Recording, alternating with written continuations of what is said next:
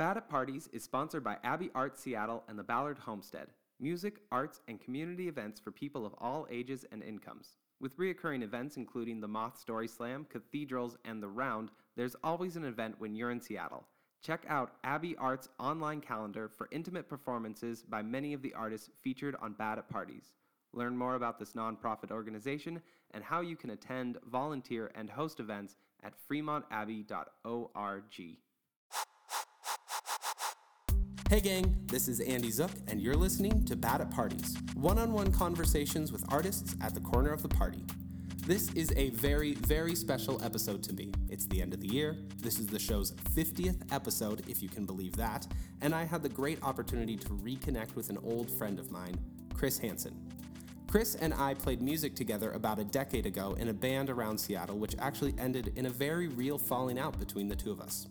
I'm sure that many of you Future Ghosts are familiar with the process of losing a friend, and this was a very fast experience between two people that saw each other every day that went to years of distance. It was an absolute gift to talk with Chris again on the podcast, celebrate what a talented, creative person this man is, and reconnect talking through what he is currently working on. But before we begin, I've included a link to Chris's current project, and I really want to encourage you to click on that link. It will take you to a website for the project we're going to discuss in the middle of this episode. But really, stop, click on the link for Cedrus, that's Cedrus, or go straight to wearecedrus.com. If you feel so inclined, put in your email, connect with Chris and his wife Jess when their GoFundMe launches this year. Very cool stuff they're making. You'll hear all about it. That's it. I'm also going to let you know that after 50 episodes, all of your words of encouragement, and as this coming new year approaches, Bad at Parties is going to go on an extended break for the foreseeable future. While I, your host, Andy Zook, work on a few upcoming projects. Thank you so much for listening, offering your support, and being a Future Ghost. If you'd like to stay connected after you check out Cedrus, which I'm sure you already did, make sure you follow Bad at Parties on Facebook to get an alert for the next chapter in this process. Okay, here's the music again. It's been amazing. I so appreciate you listening. And so with that, here we go. Chris Hansen.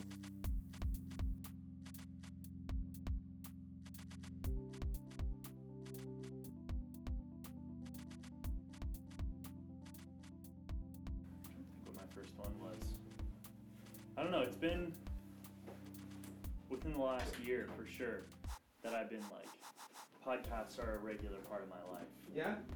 What are you listening to right now? Probably the one that I listen to the most is Rob Bell's The Robcast. Oh, yeah? I've heard such good things about it, and I've listened to all of the Rob Bell episodes that he did with Pete. Yeah. And I've loved them. Yeah. And I also really want to read his new book. Yeah, I just finished it. Oh, did you? What's it called again? It's called What is the Bible? What is the Bible? Start with that. That's... Like getting into podcasts? Well, podcasts, but just Rob Bell mainly is just... I mean, yeah, just the whole idea of there being a God or a oneness or a source or whatever it might be is something that I've come into in the last year or two, and kind of was just got to a point where I was like, just fuck all of it. We're done. This isn't a thing. And we're, and I think when I found the Robcast, I just went, oh, this is somebody who's using similar language to describe things in a way that makes it feel fresh and new, and actually makes me excited about everything that's going on, not just like this one group of people that say they're right and want me to agree with them. Right. Well, and I feel like what I've really loved about listening to the stuff that I have with Rob Bell and like the podcast that he's had, and like at least just listening on Pete Holmes stuff, is, and I would say this about Pete Holmes too, and a lot of the good podcasters I listen to, is that they're creating a space in which they're having this conversation that is big enough for you to have your own opinions in. Whereas so many of those other churches or religious environments or whatever they are saying, this is what you are supposed to think, and then you can either be there with them or not be there at all. And he's just being like, be here. You're also part of this conversation. Yeah, and he started off interviewing people a lot. Well, he started off kind of sharing some ideas, and then he interviewed people a lot. And then lately it's been, I'm going to talk for 45 minutes about this idea. And maybe you've heard this idea before, but I'm going to tell it to you in a way that you probably haven't heard before. Yeah. And he's not coming at it like, I'm arrogant, I know how to like say this in a way that nobody else has. Which he is, and he can do. Which totally, and Right. and there, I think that's not that he's arrogant, that he is saying things in a way. He that people is, aren't. but that's been like the main thing where I've talked to people that have any sort of frustration with what he's doing in the world is they'll say, well, he takes ideas that have names and that have positions and histories and just says, hey, you know this thing that you've heard of and you heard this one opinion? Yeah. Well, I'm going to tell you a different way, but he doesn't ever tell you where it comes from. And so all of a sudden you have an idea and a perspective that comes with a name and an opinion, but you don't know what that name and that opinion is. Right. Which for me actually allows me to like let go of a lot of the baggage and go, well, I don't have to fucking know. Right. I don't have to know. No, because it doesn't matter for me. No, and it's such a small deal. I mean, I look at what you're doing right now with Cedrus. Is that how we say it? Cedrus? Yeah. I thought I looked at a bunch. Good. I really stared at the letters. Yeah, I'm like, God, how is that spelled? Yeah, this is Cedrus. Cedrus. So, I mean, like looking at that stuff and thinking about that in very much a similar idea of, hey, here is kind of some assumptions that you have around what we had been doing before. I'm going to kind of start to tell your story for you, and I'm sorry for that. But when you had been doing leatherworking and engaging with that, to then come to a place where you're saying, like, yes, of course, I love this art form. I love creating in this space, but I don't have to engage in all of these things that are the baggage that come with that. The death of an animal, all these different pieces. This is literally just showing you that I watched your promo. This is literally all that this proves. No, I appreciate that. It's a good promo. Thank you, because we showed it and thought we had spread it, and then found out that not even everyone that we knew had seen it. Dude, it's okay. So you had Cedrus. This is this new project that you and your wife Jess are making. Yeah. And it's crazy because I didn't know about it until that you had launched this Kickstarter until it had canceled. Like, dude, you're the second person. And it's one of those algorithm things. Like, that's an attention grabber. Oh, it canceled. Like, that's what we noticed. The traumatic experience. Yeah. Not the help us, celebrate with us. Yeah, that's so frustrating. It's so funny. Yeah, my friend David Lawrence, who's in Orlando, Florida, texted me last night and said, "Hey, I just watched your Kickstarter video," and I was like, Great, thanks, man. Like, he's like, can I make you a wallet, or can you make me a wallet? Can you do something? And everyone's all of a sudden like here, and so I honestly, I knew that there had been changes to social media platforms, but I didn't understand the degree to which that affects your ability to get ideas out to people. Until I had a conversation with my sister. We were already a couple weeks through the campaign, and she goes, "Oh, this is totally different. It's totally different thing." And I was like, "Oh, I know it's changed." And she goes, No. Like, you don't understand. Right. Like, once you post, if you don't get people liking it right away, no one will ever see it. Right. Momentum is the name of the game right now. And literally, right now, that's the name of the game, and will probably change. So, you had a successful Kickstarter before with Pack Animal. Yep. Which I didn't know about until it was a thing that was completed, which is maybe more about how little I engage with social media most of the time. But I'm getting better at it. Yeah.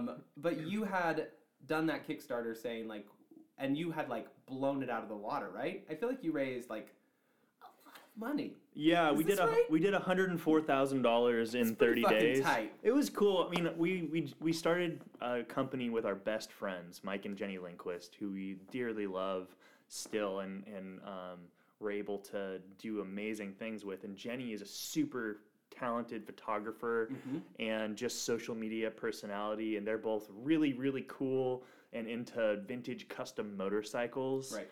So we kind of paired my experience at Filson, and through the bonds of our friendship created this thing that was super fun to be a part of and generated a ton of momentum, and was still at a time when most of the platforms on social media were direct feed, or at least Instagram was direct feed. Right. It was linear. Yep. It was natural. It was an uncontrolled process by and large. So if you have people following you and you post something, they're going to see it if they're looking. Yeah. And so, so I mean, we don't need to talk about social media too much because it's one, I mean, if we're going to talk about it, today I was literally sitting in a coffee shop going, this has always been a game, but it's a game where the rules are always changing. Yeah. And I've never been good at playing the game to begin with.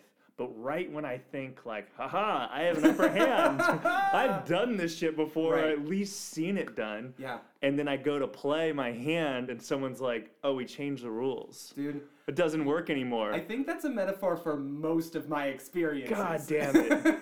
Yeah. Not just in social media. No. Just on a daily basis. Oh, gosh. It's crazy. No, for sure. I feel the same way. I mean, God, I was sitting in a coffee shop today and I was just like, sometimes I just feel really old.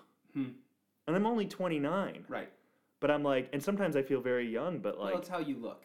You look very old. No. Yeah, I'm... Super old. Super old. Yeah. No, so you're feeling really old. Yeah, but dude, it's crazy. But lots of fun. I mean, I think the thing that is exciting to me about it is I think out of failure you can learn a lot. Absolutely. And this is something that I learned about while we were succeeding.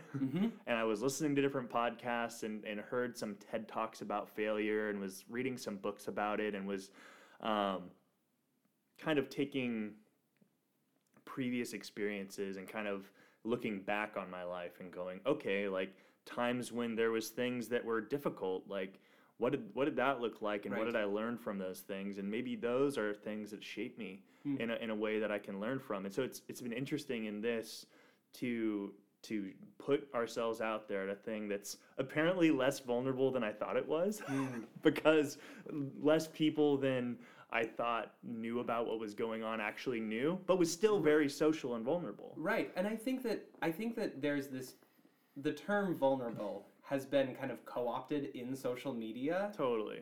To not really, it's kind of like the word literally. Like vulnerable means vulnerable as literally means literally now at day and age. Like, interesting. Like most people are being like, oh, it's so vulnerable of you to post that. Like, it's like, no, you controlled the situation so much so that you could only look good. Like, vulnerable is like, hey, I'm going to try this and maybe no one will see it and I'll just feel, and I will, in my own loneliness, be unrecognized for my pain. Like, that's fucking vulnerable to be like, less than 100 people know about this. Oh, shit. That's vulnerable. Yeah. I mean, yeah, you don't, all of a sudden you find out that you don't have this huge platform or this huge soapbox you're standing on. You're like, no, I was just like, it was as though I was standing on a street corner. Right. And there was a few people that heard as they walked past. Right. And a few friends that came out to support. Right. Vulnerable is being capable of being ignored. Yeah, and that's exactly what it was. And that's I mean, I've learned so much more from it, and I'm excited to be continuing to go. And I mean, over the last year, we've had the opportunity to downgrade all of our expenses and be able to focus all of our time on being with our daughter and working on this company, which has been amazing. It's like, what a gift, right? Absolutely. And so it's taken this experience to go like, oh, this situation that we have is rare. Like, people don't get to do this. And like, it's a sacrifice, like not being like here where our friends and our life has been, and being over across the water is really interesting. We live in Bellevue. Right. And you had been living on the west side. Yeah, we had been living here. Proper. Yeah. I mean, when I'd lived in this area for 10 years and then moved over, and so. Do you think like moving out of what is I will say, like, Seattle and Bellevue, these are both very much cities. This is even considered by many one city. It's just there's different taxes involved in it. But there is a very different community. I mean, you just look at the landscape of Bellevue to be a lot less oriented for kind of walk-in traffic. It's much more, I mean, I think about the Bellevue Mall as kind of like, that's like the hub and where a lot of people do think about Bellevue. Whereas Seattle, a lot of people, you know, think about, oh, let's look at a picture of Pike Place Market or something ridiculous. Totally. Either of these are like not actually what these cities are. But I think that it's, you know, moving from one place to another, you're now moving into the place where it can be very easy to be like, I don't know what the cool piece of this is. I'm not connected to the community here that knows where the grassroots artistic movements are coming from, which is how you gain support for things like this. Yeah. Totally. And that's been, I think, a huge part of our growing in it has been initially when we moved there, we were like, this is temporary. We're still made in Seattle. We're still doing everything there. We're still like our audience and the place we identify with is still Seattle, and we're still going to be there. We're still doing that. And switching that up to say, no, we're making these things in Bellevue, and identifying and not only not being ashamed of that, but actually taking pride in going like, no, this is made like right as you get down from the, you know, the Cascades and this like beautiful little area right across the water from Seattle. Oh yeah, it's gorgeous over there. It's amazing. And it's really interesting. I mean, the neighborhood that we live in is called Crossroads or Lake Hills, which is this super diverse, really beautiful, just global community of people. So, I mean, when you go to the Crossroads Mall, so the Bellevue Mall is about a mile down Northeast 8th. So you go towards the mountains another mile, and you have people from all over the world living in this area, and there's people like the classic old men playing chess on the giant chess pieces, and all of these different foods and people from different parts of the world mixed with, you know, people that have grown up in Bellevue or whatever. So I both loved enjoying that, and then also loved starting to understand culturally and politically what created Bellevue in the first place. Right. Which, I mean, it's so easy to pigeonhole any place that you're moving into and have that mentality that you were talking about a second ago where you're saying, oh, we're still doing Seattle. That's still where we identify. And then being able to say, like, when do I let go of that? Like, and not let go as in, like, abandon that, but when do I let go of my resistance to where I actually am? And say, like, this can also be part of me. Yeah, and I think what you just said is really beautiful, that letting go of kind of this idea of where you want to be or where you most identify with, and just saying, this is where I actually am. And I mean, transparency, vulnerability, these are all words that, like you said, have kind of been coined. Yes. With business and with social media and marketing and kind of the like art, quote unquote, that like goes along with that. But I think the transition from being somebody that's sort of making an effort to project something versus being somebody that is just sort of like mirroring what's actually going on is really interesting, and has been really interesting for me, and is kind of like what we try to do with the video that we shot. Right. Like the vision that we kind of had for it was disarmingly simple. Right. I mean, the full beginning of it, just like shots of our kid, shots of our dog, shots of like, rather than like, here's beautiful, crazy graphic design, just like, well, this is Jess drawing with a Sharpie. Well, this is the concept.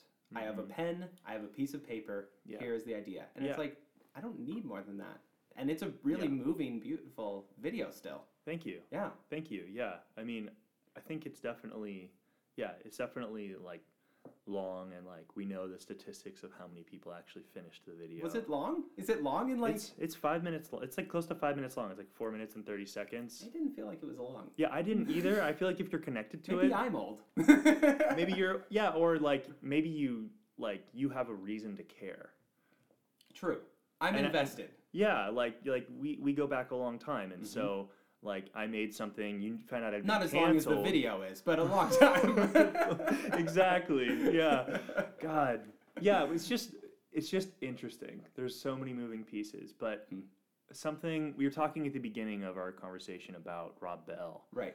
And something that he likes to talk about, and something that I've like taken a lot of inspiration from and identify with, is that amidst a time in history and a time of my life where much of what's going on in the world can be identified by little like sound bites and bits and pieces, that there's a lot of, he would call it like treble. There's a lot of like this like high range frequency that's going on, and it's everywhere. Right. And there's cool things that can be done with that. And his observation, and like something that I really identify with, is that there is, or there can be, an absence of shit that actually matters. You know what I mean? Absolutely. Like there's a lot of stuff that does matter that's going on in our world, and there's a lot of things, there's a lot of people and organizations that are able to communicate movingly using the mediums that are given today. Right.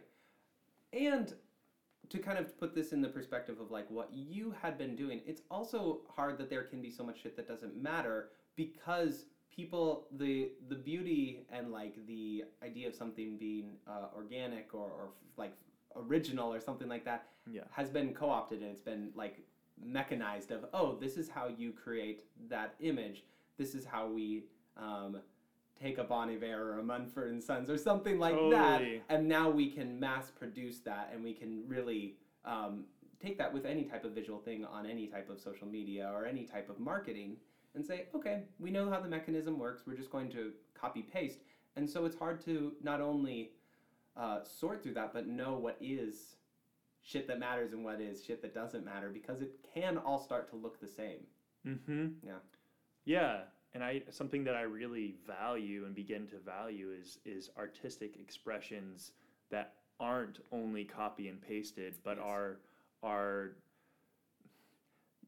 you start to draw I start to draw blank in describing this a little bit, because I really think that all art in one way or another is taking fragments of things that are around you and channeling them together. But there are art forms, or there are artists or people that are in the business of selling art that are taking something that was a true and honest expression and going, oh, that's popular, and grabbing it and canning it and then selling it. And also the turnover, that it can be so fast. Like you create of especially if you create something visual. Yeah. And you are somebody who does have $104,000 in backing for something like this. A massive company is keeping their ear to the ground looking for those trends, and within 24 hours can move the ball fast enough to take that, reproduce it in their factory, and sell it for a third of the price. Yeah, and like now, and we didn't have that experience, and I think a lot of it was because like the way that with that project, like the way that we approached that was taking something that like you literally can't do that. You're right. Like there are not systems and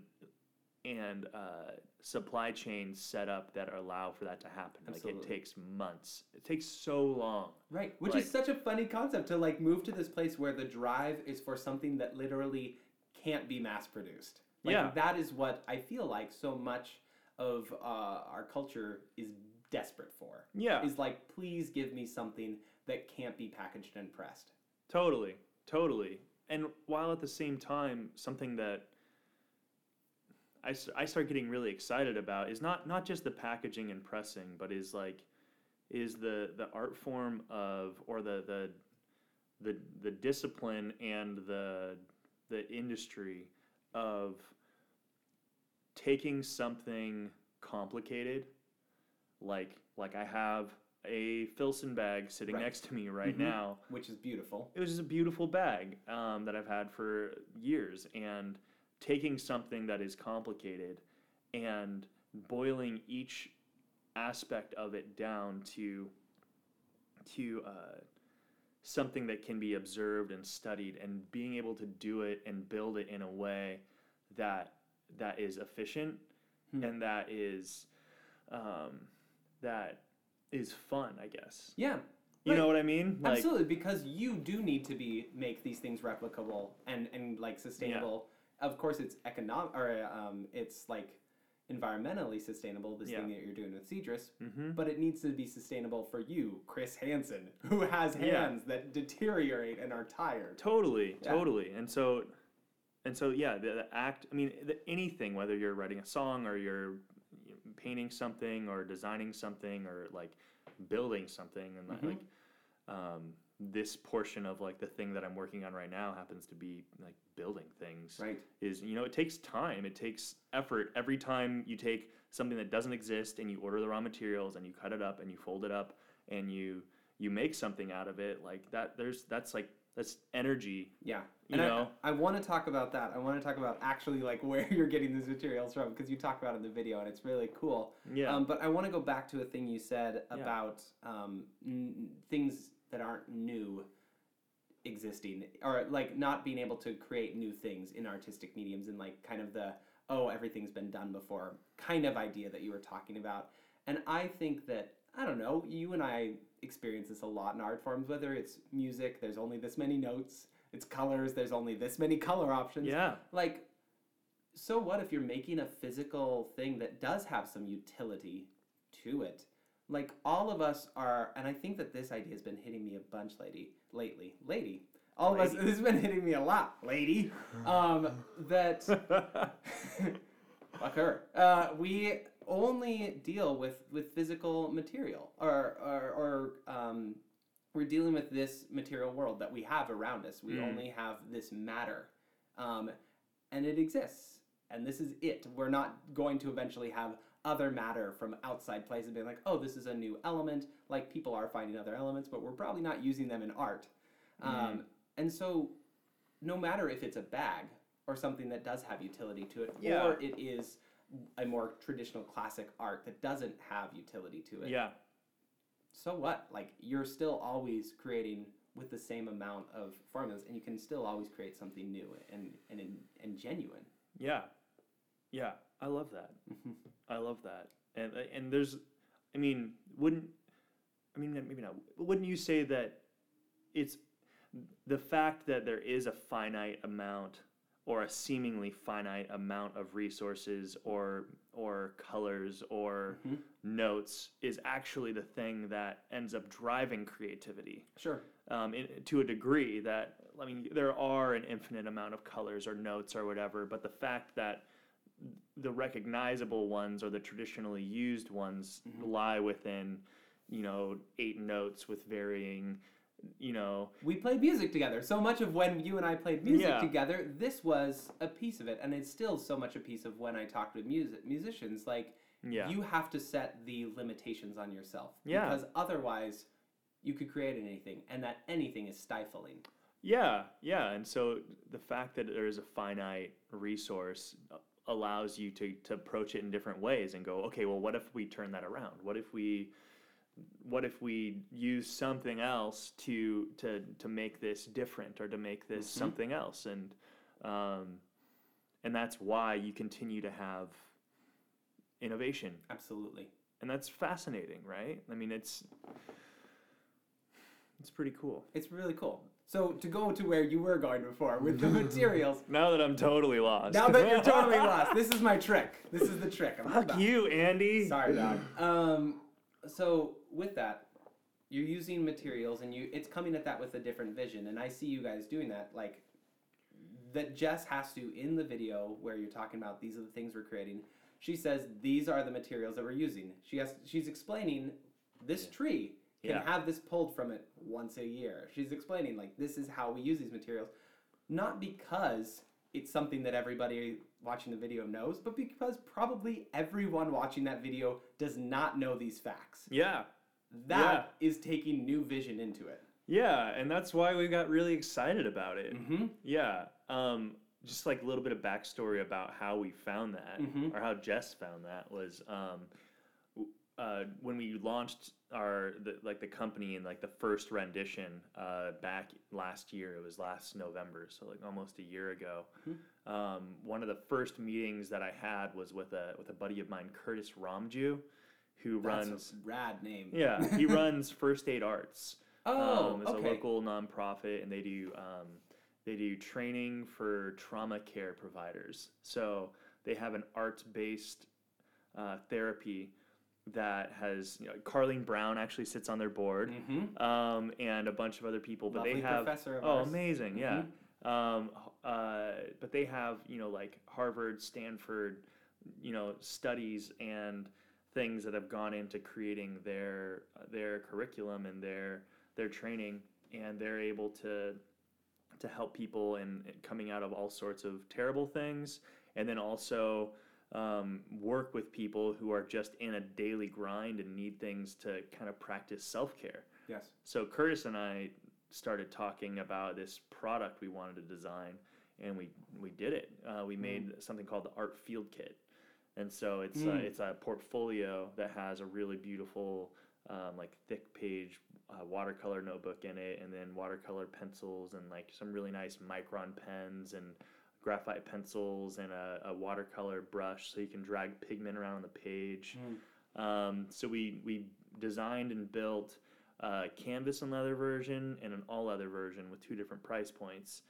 And the first place we were able to show this to people was at Timber Music Festival out in Carnation. Cool. So we went out, we had a booth there, we were there for 3 days. Penny was running around, my daughter, and we were just talking to people about what we're doing and what we're building,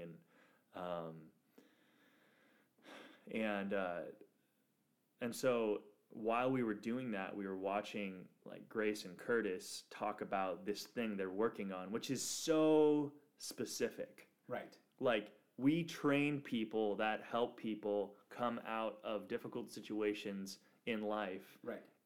Using arts-based methods. Yes. That aren't traditional talk therapy. Like you know all about this. Right. This is what These you are, do, right? This is what I did. Yeah. Non-traditional interventions. Yeah, and so this is what they do, and they found a very, very unique spot. And the thing that's cool is like, it just makes sense. They start talking about it, and there's not a lot of cognitive dissonance between like, wait, you do this and you also do this, like what like, right.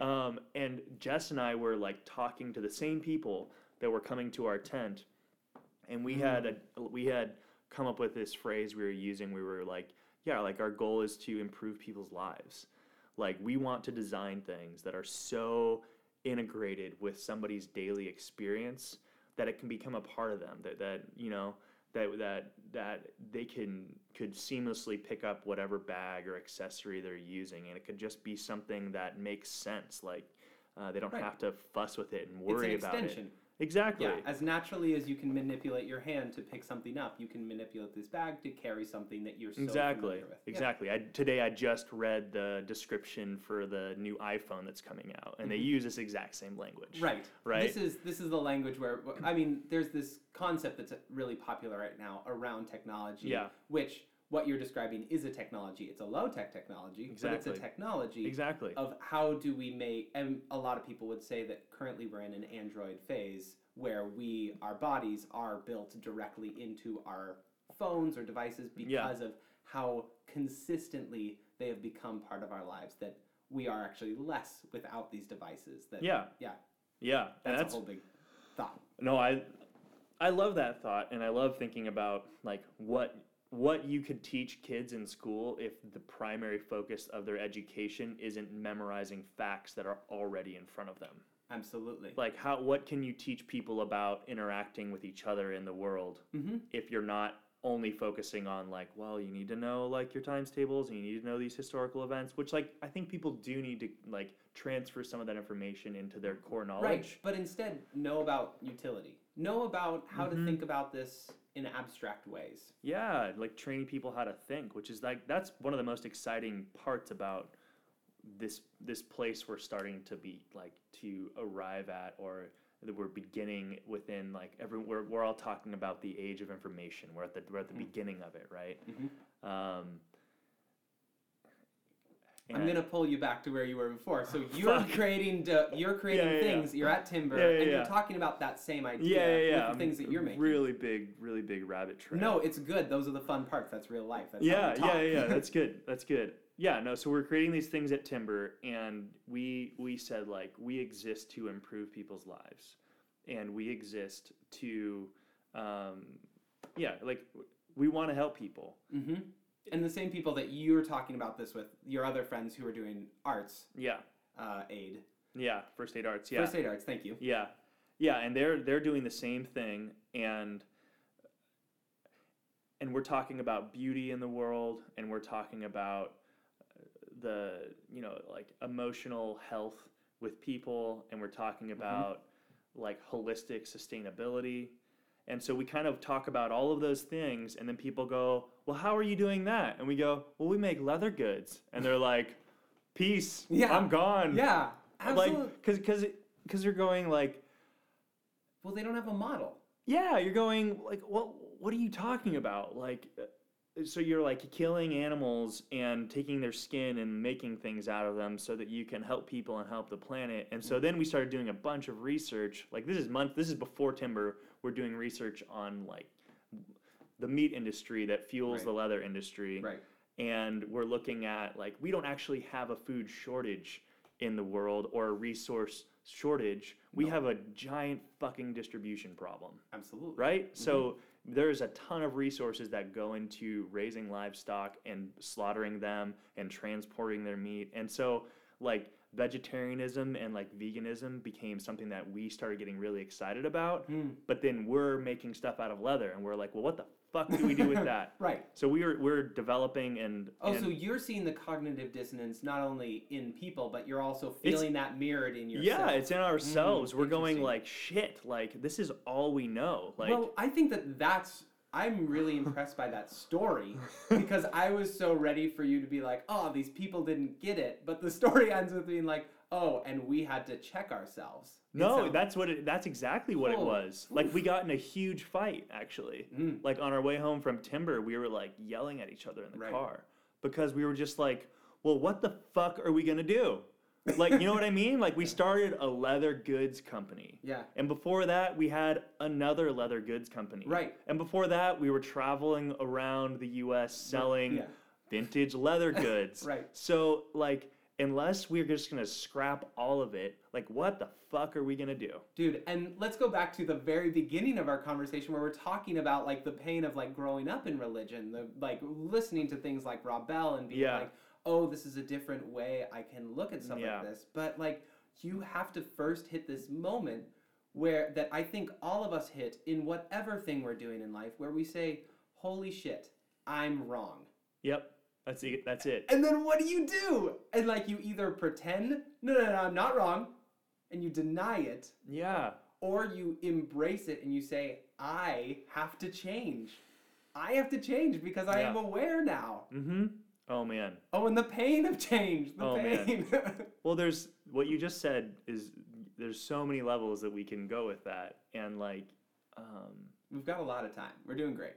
That's awesome because like that, I mean, that's actually like something that I was like kind of excited to like talk to you about specifically was just like if like diverting for a second from like present day and thinking back to like when you and I spent the majority of our time together. Yes.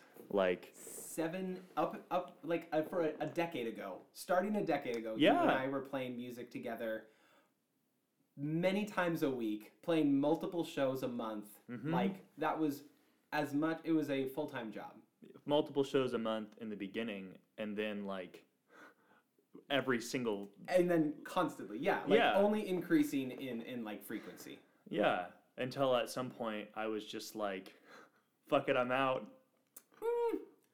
I would tell the story differently where I was a dick. This is my Oh, memory crazy. of it. See, this was actually the thing that I was like most excited about. Like, same. Not just excited about, but I was like, what if we could have that conversation? What? Right? Okay, so let's start at the end for this thing, that why we are talking and why I think that you and I are able to talk about these things is because acknowledge there was some rupture. There was some like pain in this. You invited me to your wedding. Like, prior to us really reconnecting, you had reached out when you were marrying Jess and were like, come to my wedding. Like, be there because you were an important part of my life, and I think you are an important part of my life. And I felt so honored and loved in that, and felt like so given the opportunity, like, that grace hands to someone. And I feel like that's why. So I want to end with, I want to start with that. Like, I feel like I can invite you to do this conversation and reach out because you took a ceremony, you took a moment and said, be here with me now. Wow. Yeah. That's amazing. Yeah, that's how I think about that. That's amazing. You referenced that in the car earlier when we were driving, that like the last time we really saw each other was at my wedding. Right. Which, I mean, and that's the funny thing. It's saying like, be in this with me. And then life doesn't allow that. We weren't able. And that's not the problem. No. Like, you can be distant, but not be living in, like, your own pain of the distance that was created. Yeah. Yeah. Yeah. Wow. But we were in a band before. We were in a band before, yeah. We had a lot of, I mean, we were in a couple bands. Yeah, man, it was, I mean, there's, actually, now that I'm, like, thinking about everything, like, there are so many levels at which to discuss or not discuss events around that time that man, I don't even know where to begin, but I guess the thing that I said before, and the thing that like I've been like wanting to say or communicate or have a conversation about was like, for some reason there's a moment in our friendship that like really sticks out to me. Yeah. And I don't know if you remember this, but one night when you and Heather had like just started dating, like you called me and we went, and you guys were having a hard time, and we went like down to the canal. Yeah. And we were like smoking cigarettes. Yep. And you were explaining to me like something that was like painful and difficult for you. And I took like your pain and said, well, if you weren't being an idiot, it would be fine. Like, don't you know that I'm right, Andy? Like, don't you know that like the answers are already there? Right. And like, man, like, I don't think after I said that I understood like what was happening, but there was just like present day like cognitive dissonance with my like company, right, and with what we're doing with Leather Goods. There was like this building mounting cognitive dissonance with me where like I coming into school at SPU was like a very, very, very conservative person who was very sure that I was right. Right. And I was very sure that everybody else was wrong. Mm-hmm. And that year that we played in the band we were doing promotional music for the school. Yeah. It was a band called Unlimited. Yeah, yep. Unlimited. That year, it like was really formative for me in a lot of ways, because I was like, oh wait, there's all these other people that have like totally different belief structures around a very similar idea. And this thing that I've chosen to be a part of says that I'm the only one that's right. Right. So I can't continue to be a part of this. But then I still went back and became a part of it. Right. Which, because also it was paying us a lot of money to be a part of it, which was really helpful, and we got to play music. Like, there were all of these strong reinforcers to be a part of it. I'm realizing that I'm being really like I'm trying not to be specific, and I'm just gonna I think I just need to be specific. Yeah, you can talk about it. Yeah, I feel comfortable talking about this. Cool. Yeah, absolutely. Well, just that for me, I mean, the thing that I'm talking about is when I got to school, like I immediately started attending church at Mars Hill Church in Ballard because the tribe that I came from said that's a good thing to do. Right. Absolutely. Exactly. And so I started being a part of that. And when I started sophomore year, I went to a service at one of their locations and I got spontaneously baptized. Woo! And then 3 weeks later, I left. Right. Peace out. Like you were like, and I'm no longer a part of this? Yeah. Dude, you got the goods and you got out. Yeah, dude. I was like, it was so weird. Like, just the fact that I did that, now I'm like, God, like, that's crazy. But, like, I left. I was like, I can't do this because, like, but then I came back to it a couple years later. Right. And that was, I think, was that reintroduction through music as well? Kind of. I met some people. I met a guy named Willie Bravenek who was going there. He's like super talented designer and was going to SPU. And we had a lot of long conversations about it. Jess was going there for the time a little bit. There was a lot of people. And yeah, a lot of it was music. Like there was this amazing music. And I know you've talked to other people like about that specific group of musicians. Yeah, Mars Hill had amazing musicians. Yeah. It was a great place to get in. They had all of this gear that they were putting into it. They were investing all of this time. Yeah. And then simultaneously, there were really damaging things that were being reinforced there. By some of the leadership, by some of the culture that was a part of it. Yeah. I don't want to like badmouth like lots of things that I don't know about. I just know that I have really negative connotations with a lot of people that I cared about that had terrible experiences there. Yeah. But that's not the only story. No, it's, well... This is me trying to be polite to you. If you're okay with me bad-mouthing... No, dude, like, fuck that place. Dude, fuck Mark Dicksuck. I just don't... Fuck him. Yeah. Dude, fuck that guy. Yeah, Mark Driscoll is now still in charge of another church down in Texas, another megachurch. What a terrible person.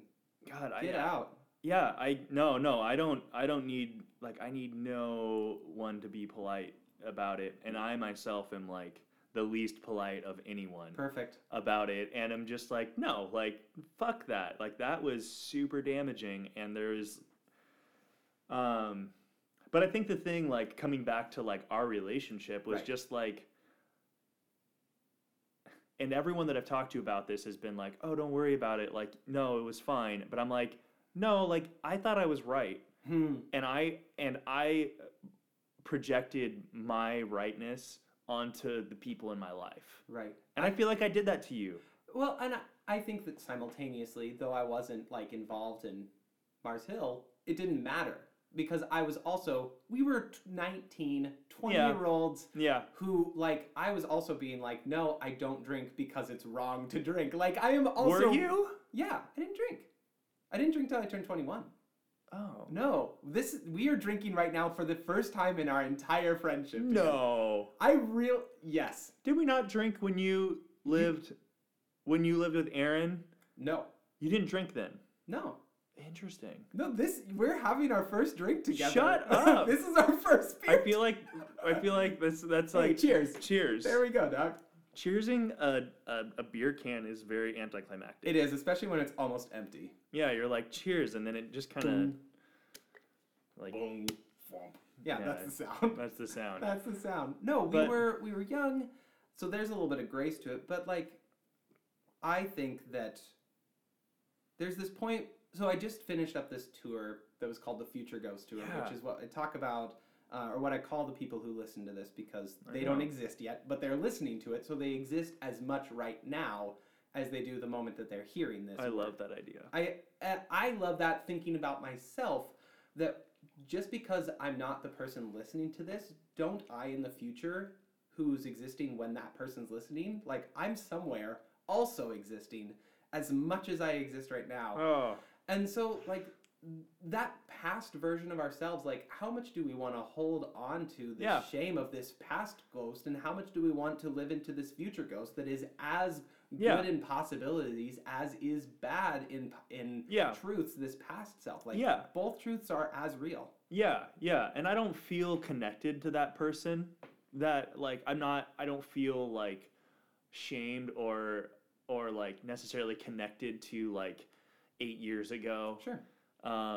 But at the same time, like coming here and even just like we just got accosted by like all of Fourth Ashton. Right. Oh my gosh. Right before walking into here, we went over, picked up a power cable from Aaron McConkey, who's one of my best friends. I'm talking to the future ghost now. I'm just literally directly talking to somebody who's not here. Like, and then we ran into a bunch of people I went to college with. Yeah. And it was like, whoa, let's go grab some drinks before we do this podcast. Whoa.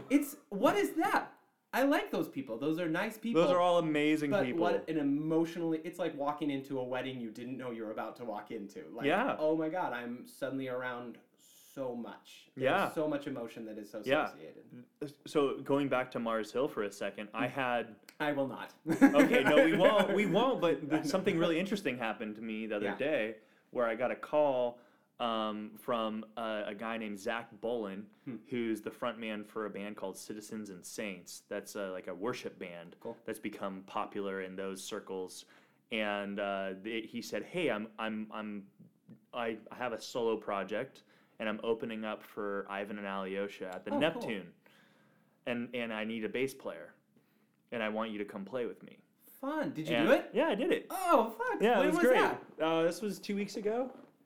So I did that, and it was super fun. Like it was crazy because I've been so busy with like we were running the Kickstarter and we were like doing all these different things, and so I literally like we had practice at 7:00 on Monday night, and I started at noon running tracks, and I like learned the whole like 8-track album that day.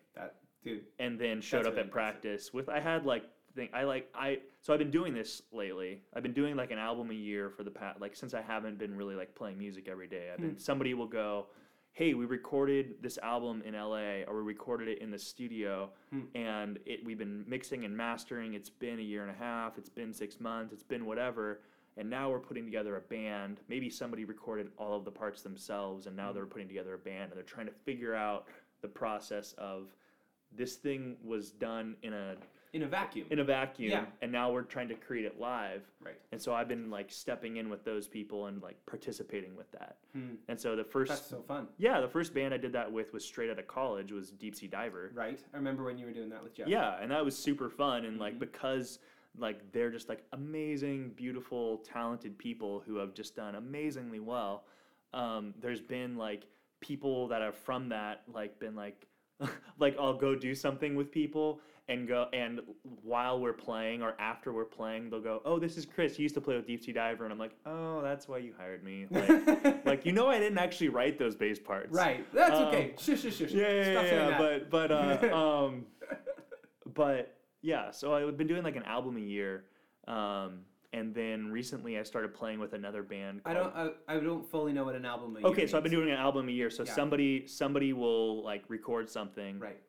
And so I'll help somebody like play that live, whether that's like helping them orchestrate like the whole thing, or like more often than not, it's just been like, "Hey, I need a bass player. Can you learn the album and show up or something for one?" Or it'll turn into like 5 or 6 if we're doing something and just like playing that album live. And so yeah, like been about like one a year I'll like help somebody with, like while I'm like studied music and then was like kind of just sick of it, right, and just had to take a break. You were going pretty tough. We were going pretty tough. Yeah, it was, man. There's like there's a million directions of things that are like we were going so hard. It was very exciting, but we were clearly having no balanced life. We were easily working a 60 to an 80 work week sometimes. Yeah, and the thing that we were participating in didn't exist outside of what we were participating in. In a vacuum. In a total vacuum where like people don't get, like we weren't actually getting paid. We were getting scholarships, but we felt like we were working a job. Sure. But we weren't. It's like college football. Totally like college football. Totally like college. Like, oh, we're paying you in this thing that doesn't actually exist. Right. Like we are paying, there is like a monetary value that goes into that, but the college probably, it is already paying the teachers that are teaching the classes. It's already paying the rent on the buildings. It's already owns the it's a dorms drop in that the you're bucket. living in. Exactly. It doesn't matter. No. And so you get out of school and you're like, oh, like this thing exists, right? And for me, I didn't even give a shit if it existed or not. I Right. just was like, I'm done for a while. Right. And so just that to say, like, it's been really interesting to like start to integrate music back into my life. And I'm playing with another band called Fell From a Star. Jess and I started attending East Lake Community Church in Bothell. Yeah, do you know anything about those guys? No, zero things. Really crazy story.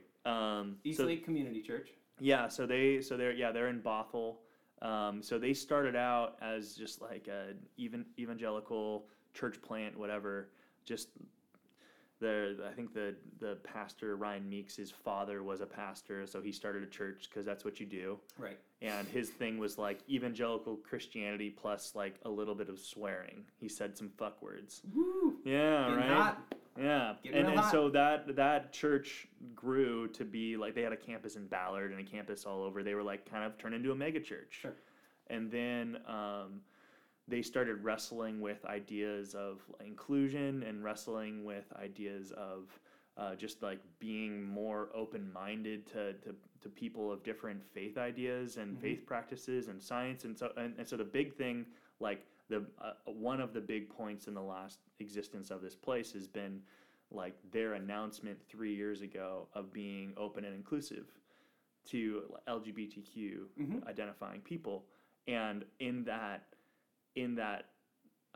effort, lost most of the people that were going to their church because most of those people weren't ready for that and left. They should be ready. They should be ready. We should all be ready. Should be ready. So we're going because like we love like we love our friends and we love people and we want to like be a part of, if we're going to be a part of anything that exists and claims to be loving, right, that love has to extend to everybody, not just some people. Right. And the act like that, saying like, I'm showing up because I want you to know that if you show up, others will also. Like, you won't be alone. I'm going to want to be one of the people who won't be letting you be alone in this. Yeah. I've been because I existed in that world of like churches and Christianity and planting churches, like had the opportunity to talk to people who are like, oh, I'm starting this church. And I explained it to a friend of mine the other day, like, you know how you would hear somebody say like, if I was alive today, I would be at Birmingham marching with Martin Luther King. Or if I was alive in the 60s during the civil rights, like I would be doing that. I would be doing that. Yeah. And I was like, that's right now. Mm-hmm. This is a human rights issue. Absolutely. And so if you're doing anything that is at all vague about your standpoint in that or about where you stand in that, like you're on the wrong side of history. Mm-hmm. And you're going to continue to be on the wrong side of history. So like make a fucking decision and don't pretend that by you being vague about it, you're doing anyone any good. Mm-hmm. Absolutely. And I think as somebody like, I'm not actively engaging in the church right now. I'm not saying that I'm not going to again, but that's not something I'm doing right now. Yeah. But I think that it's so important for people to realize that they don't have to, like, if you're saying, like, I care about these communities that I see this church not supporting, the action is not walk away. It's saying change the format. Change like the rules, like and like if the format is unwilling to change, create new format. Yeah, and church, yes, but just like life. Yes, life. You know what I mean? Like, I'm speaking directly to that. No, for sure. This is so much bigger than a church. No, for sure. But like, I mean, we like our engagement in church is like pretty limited as well. Mm-hmm. Like, it's not. Well, Chris, that's why I brought you here. Oh God, I know that's you really have not been reading your Bible and praying every day. You're right. This is accurate. This is No, but it's all of life. No, it is, and but that group of people started there and then like moved on to be like embracing of like science and evolutionary principles of radical. Exactly. Like all of these things are so simple that are like why do we even have to think about this? Like and but, good on them for doing it. I know that they're catching up. I know, you're like, God damn it. Like let's hit the gas a little bit, but at least the engine's going. No, so it's cool. Like, yeah. So it didn't stop there, and like they're continuing to press forward, and so like just that to say, like this band that I'm playing with is like it's like super ultra poppy Katy Perry sounding tunes. Fun. With like. Are you shark? Are you the left shark or the right shark? I get it. I think I'm the left shark. Cool. Yeah, if they're sharks. I think I'm referencing 2014, so you don't I think you are. No, yeah, I do. Cool. I know it. Perfect. I know it. Perfect. Oh, I loved that. You're referencing the Super Bowl. I am. Sports. God, I don't watch sports. I watched some sports this week. That's cool. Yeah, that's like one thing that I've never really gotten into. But man...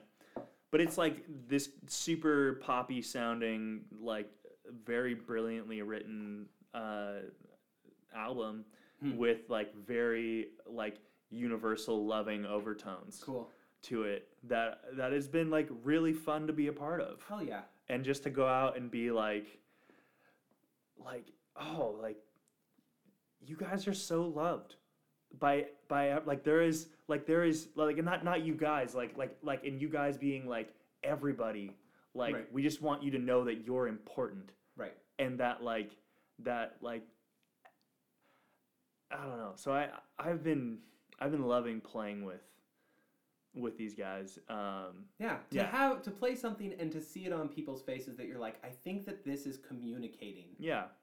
This feeling that I really think is hard to create. Yeah, and especially within, I guess with that, like it's been especially within like a place that like would have been identifying within Christianity and saying like there is like this, we don't have to do it this way. Right. Like we don't have to be right. We like let's practice being wrong. Right. Speaking to self at this point, speaking to past self at this point, like you get to engage in these things that feel like I have to be right or I have to be wrong, but instead saying like I get to engage in this piece of my life that was important and is still important in a confusing way. Speaking to myself now, like I can still engage in these church things even though I don't really know what they mean for me, but I know that I want people to feel loved and accepted and create inclusive spaces for conversation. I think that definitely is like a concise way of saying it. I appreciate that. And it's like, and so like I would use the word like church very loosely in like describing whatever it is, because like most people that identify themselves as people that are a part of a church would not identify the thing that we're doing as church. Right. I'm sorry. I keep bringing up church because I keep on thinking like, oh, Chris was just talking about church. No, it's okay. But there's even this like thing where it's like what is this? And so I don't know.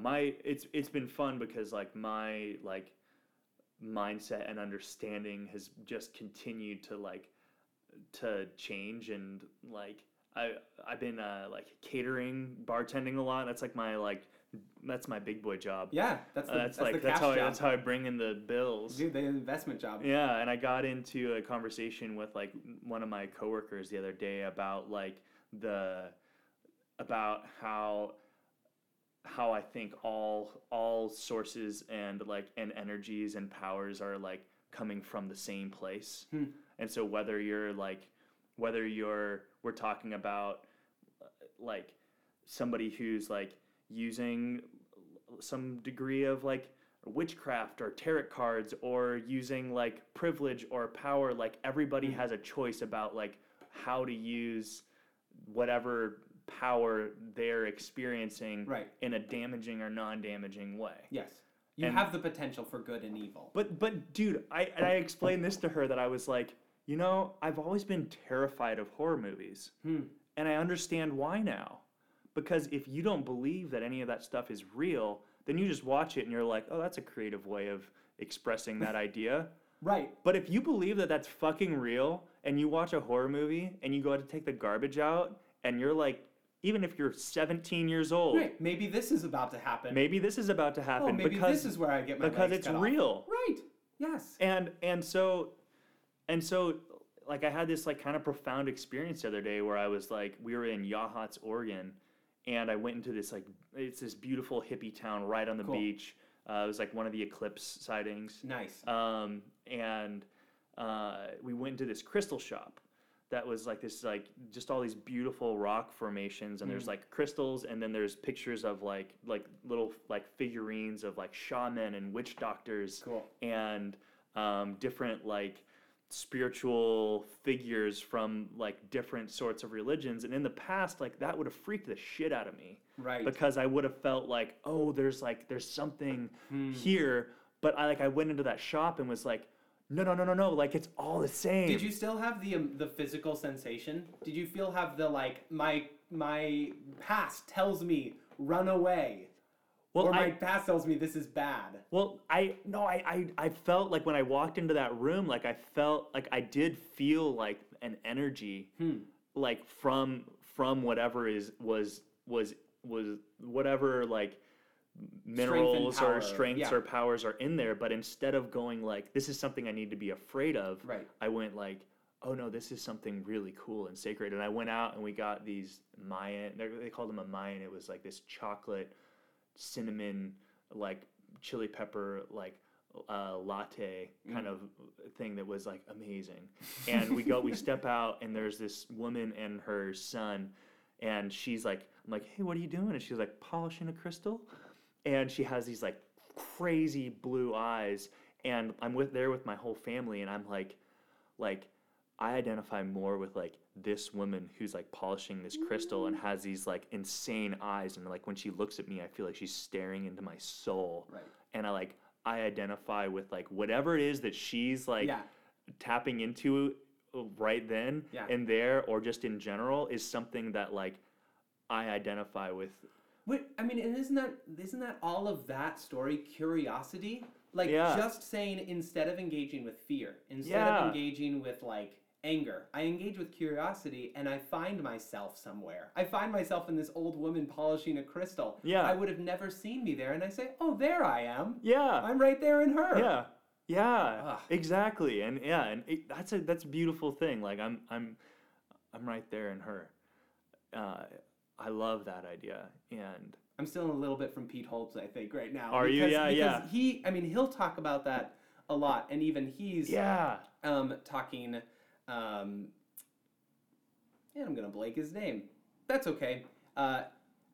Really great Buddhist meditative speaker. Talks a lot about these things. Ram Dass? Thank you, Ram Dass. Thank you. So he's talking. I mean, he's parodying Ram Dass in this, and he's saying like, when you look at someone and you don't see them, you say, I am inside of you, and we're inside of all of these things. Yeah, and yeah. You look at someone and you say, there I am, and you see like we're both. Like there's not this separation. Yeah. Like, there I am when you see truly into someone else. Yeah. Yeah. It's beautiful, and it's connective, and I think when I walked out of that shop and walked out of the coffee shop, I almost got like choked up. Like I almost started crying. Just like it just felt, this was like this beautiful experience that I was like, oh my gosh, like I've been so afraid for so long, and I don't have to be afraid anymore. And I don't have to be like, I don't have to wonder like what I should be feeling or what so and so would be thinking. Like I can just be like, who are you, or like, or what experiences have you had, and like share common experiences with people that are really beautiful. I think that's so lovely, and I think that we're kind of getting a little bit at the end of the time here.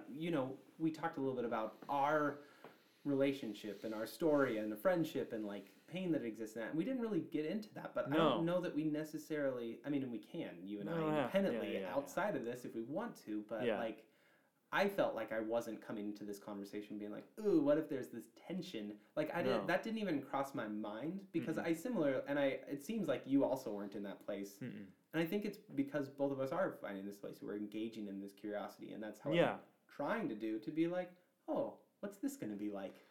Exactly. And I think that's exactly coming into it But I'm not gonna lie, like I was fucking nervous in a way of like not only like I haven't recorded a podcast before, Sure. but like I haven't seen you in a long time. Yeah. And This is my space. I know I control this environment. Yeah, I'm used exactly. to this environment. You're coming into my territory. that you're Yeah, not used yeah. to. And I was like, well, what if we do start talking about this? Right. And what does that look like? And like, and so I'm just delighted to talk to you and to just like, you've always been such an incredibly warm person. Thanks, man. And I think like the thing that I was like most excited to talk to you about was just like, thank you for always being like a warm, loving person in the world, and for like continuing to be somebody that is like open to everyone. And that's something that it's always been like, it's like a really impressive trait about you that I've always really admired, and I continue to admire. That I think that you've always just like exuded such love and understanding and just like acceptance and peace toward people. And that those are things that like I value in increasing levels. And I just appreciate you. Thank you so much. Yeah. And I listened to your last episode that you posted last week. Which one was the last one? Well, you posted the one about it was the live first show. It was your live show, and it was just beautiful. This one will come out, I think, a ways after that. Yeah. Yeah. But I with Pure Ivy. Yeah, the one with Pure Ivy, and I was like, that was the first time that I had heard any of your music.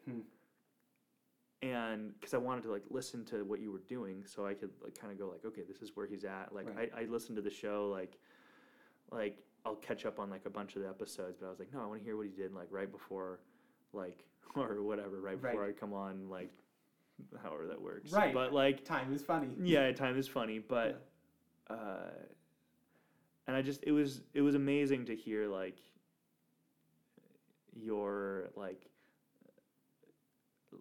just your like warmth come out in your songwriting, and then also just like I was like, we spent time together when like you had written your very first songs. Yep.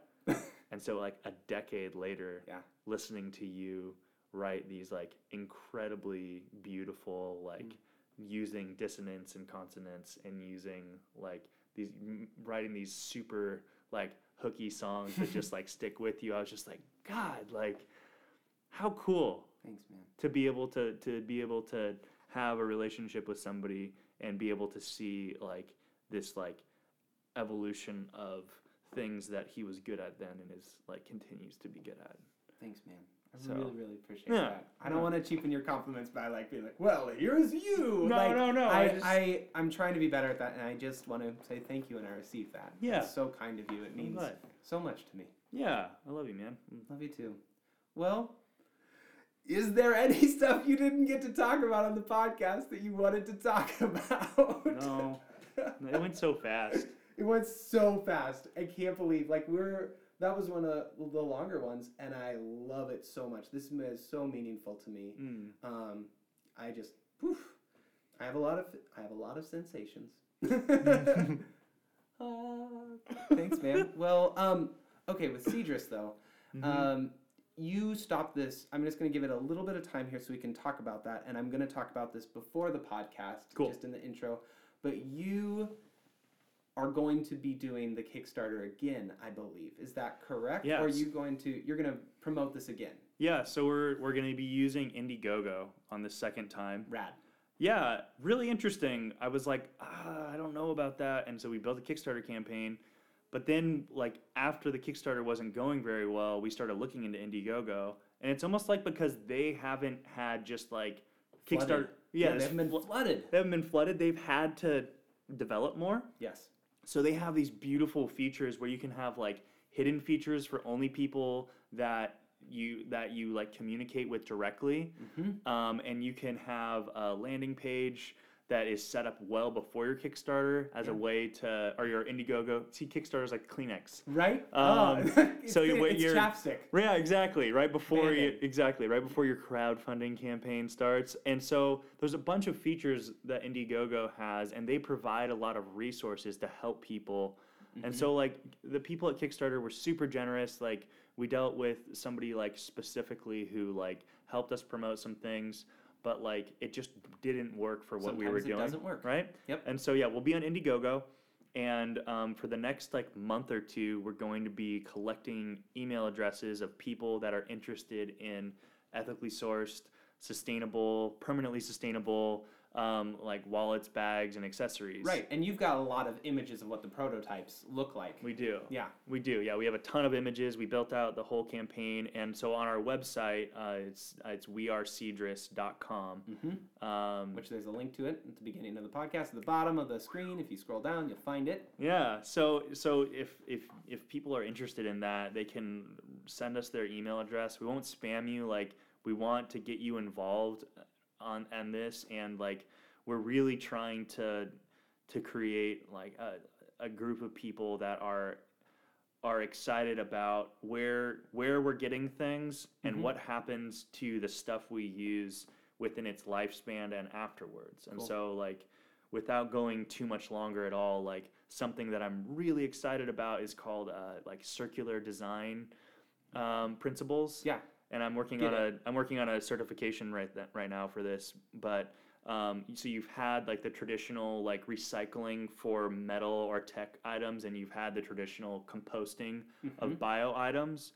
But circular design principles have this thing called like a butterfly diagram that follows the traditional linear path of raw materials to landfill, and at every step from harvesting to manufacturing to retail to consumer use to consumer discarding, it's bringing it back. It's bringing it back. So not all the way to the top. So recycling and composting bring it all the way back to the top to a raw material. Right. But every time you bring it to that, you lose all this energy. And so it's looking at designing something from the beginning, from conceptualization, to be able to loop back and either be reused really easily or to be able to be discarded in a way that can then be used for another specific purpose. I want you to do a video about this because the hand gestures you're doing to help describe this are so important. It's like it is amazing because it's really part of this description. Okay, it is. I can do a video for it. Yeah, you should. Yeah, but so I stumbled upon this within the like working on these like bark. The bark product that we're working on for Cedrus, and it's like what I'm most excited about, and it actually taps into things that I was doing with Filson. It taps into like the things in the world that like I can like look at my daughter and go like, I'm not gonna actively contribute to fucking this place up anymore. Hell yeah. For you. Which is the best thing a dad can say to his daughter. Yeah, like I'm going to fight to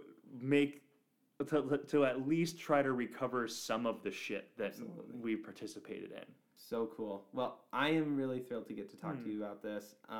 We already did the cheers, which officially ends it, and then we went some more. So I'm going to give you one more cheers, and it's going to be a really good high five. Let's do this. Cheers. Cheers, dog. Cheers. Cool.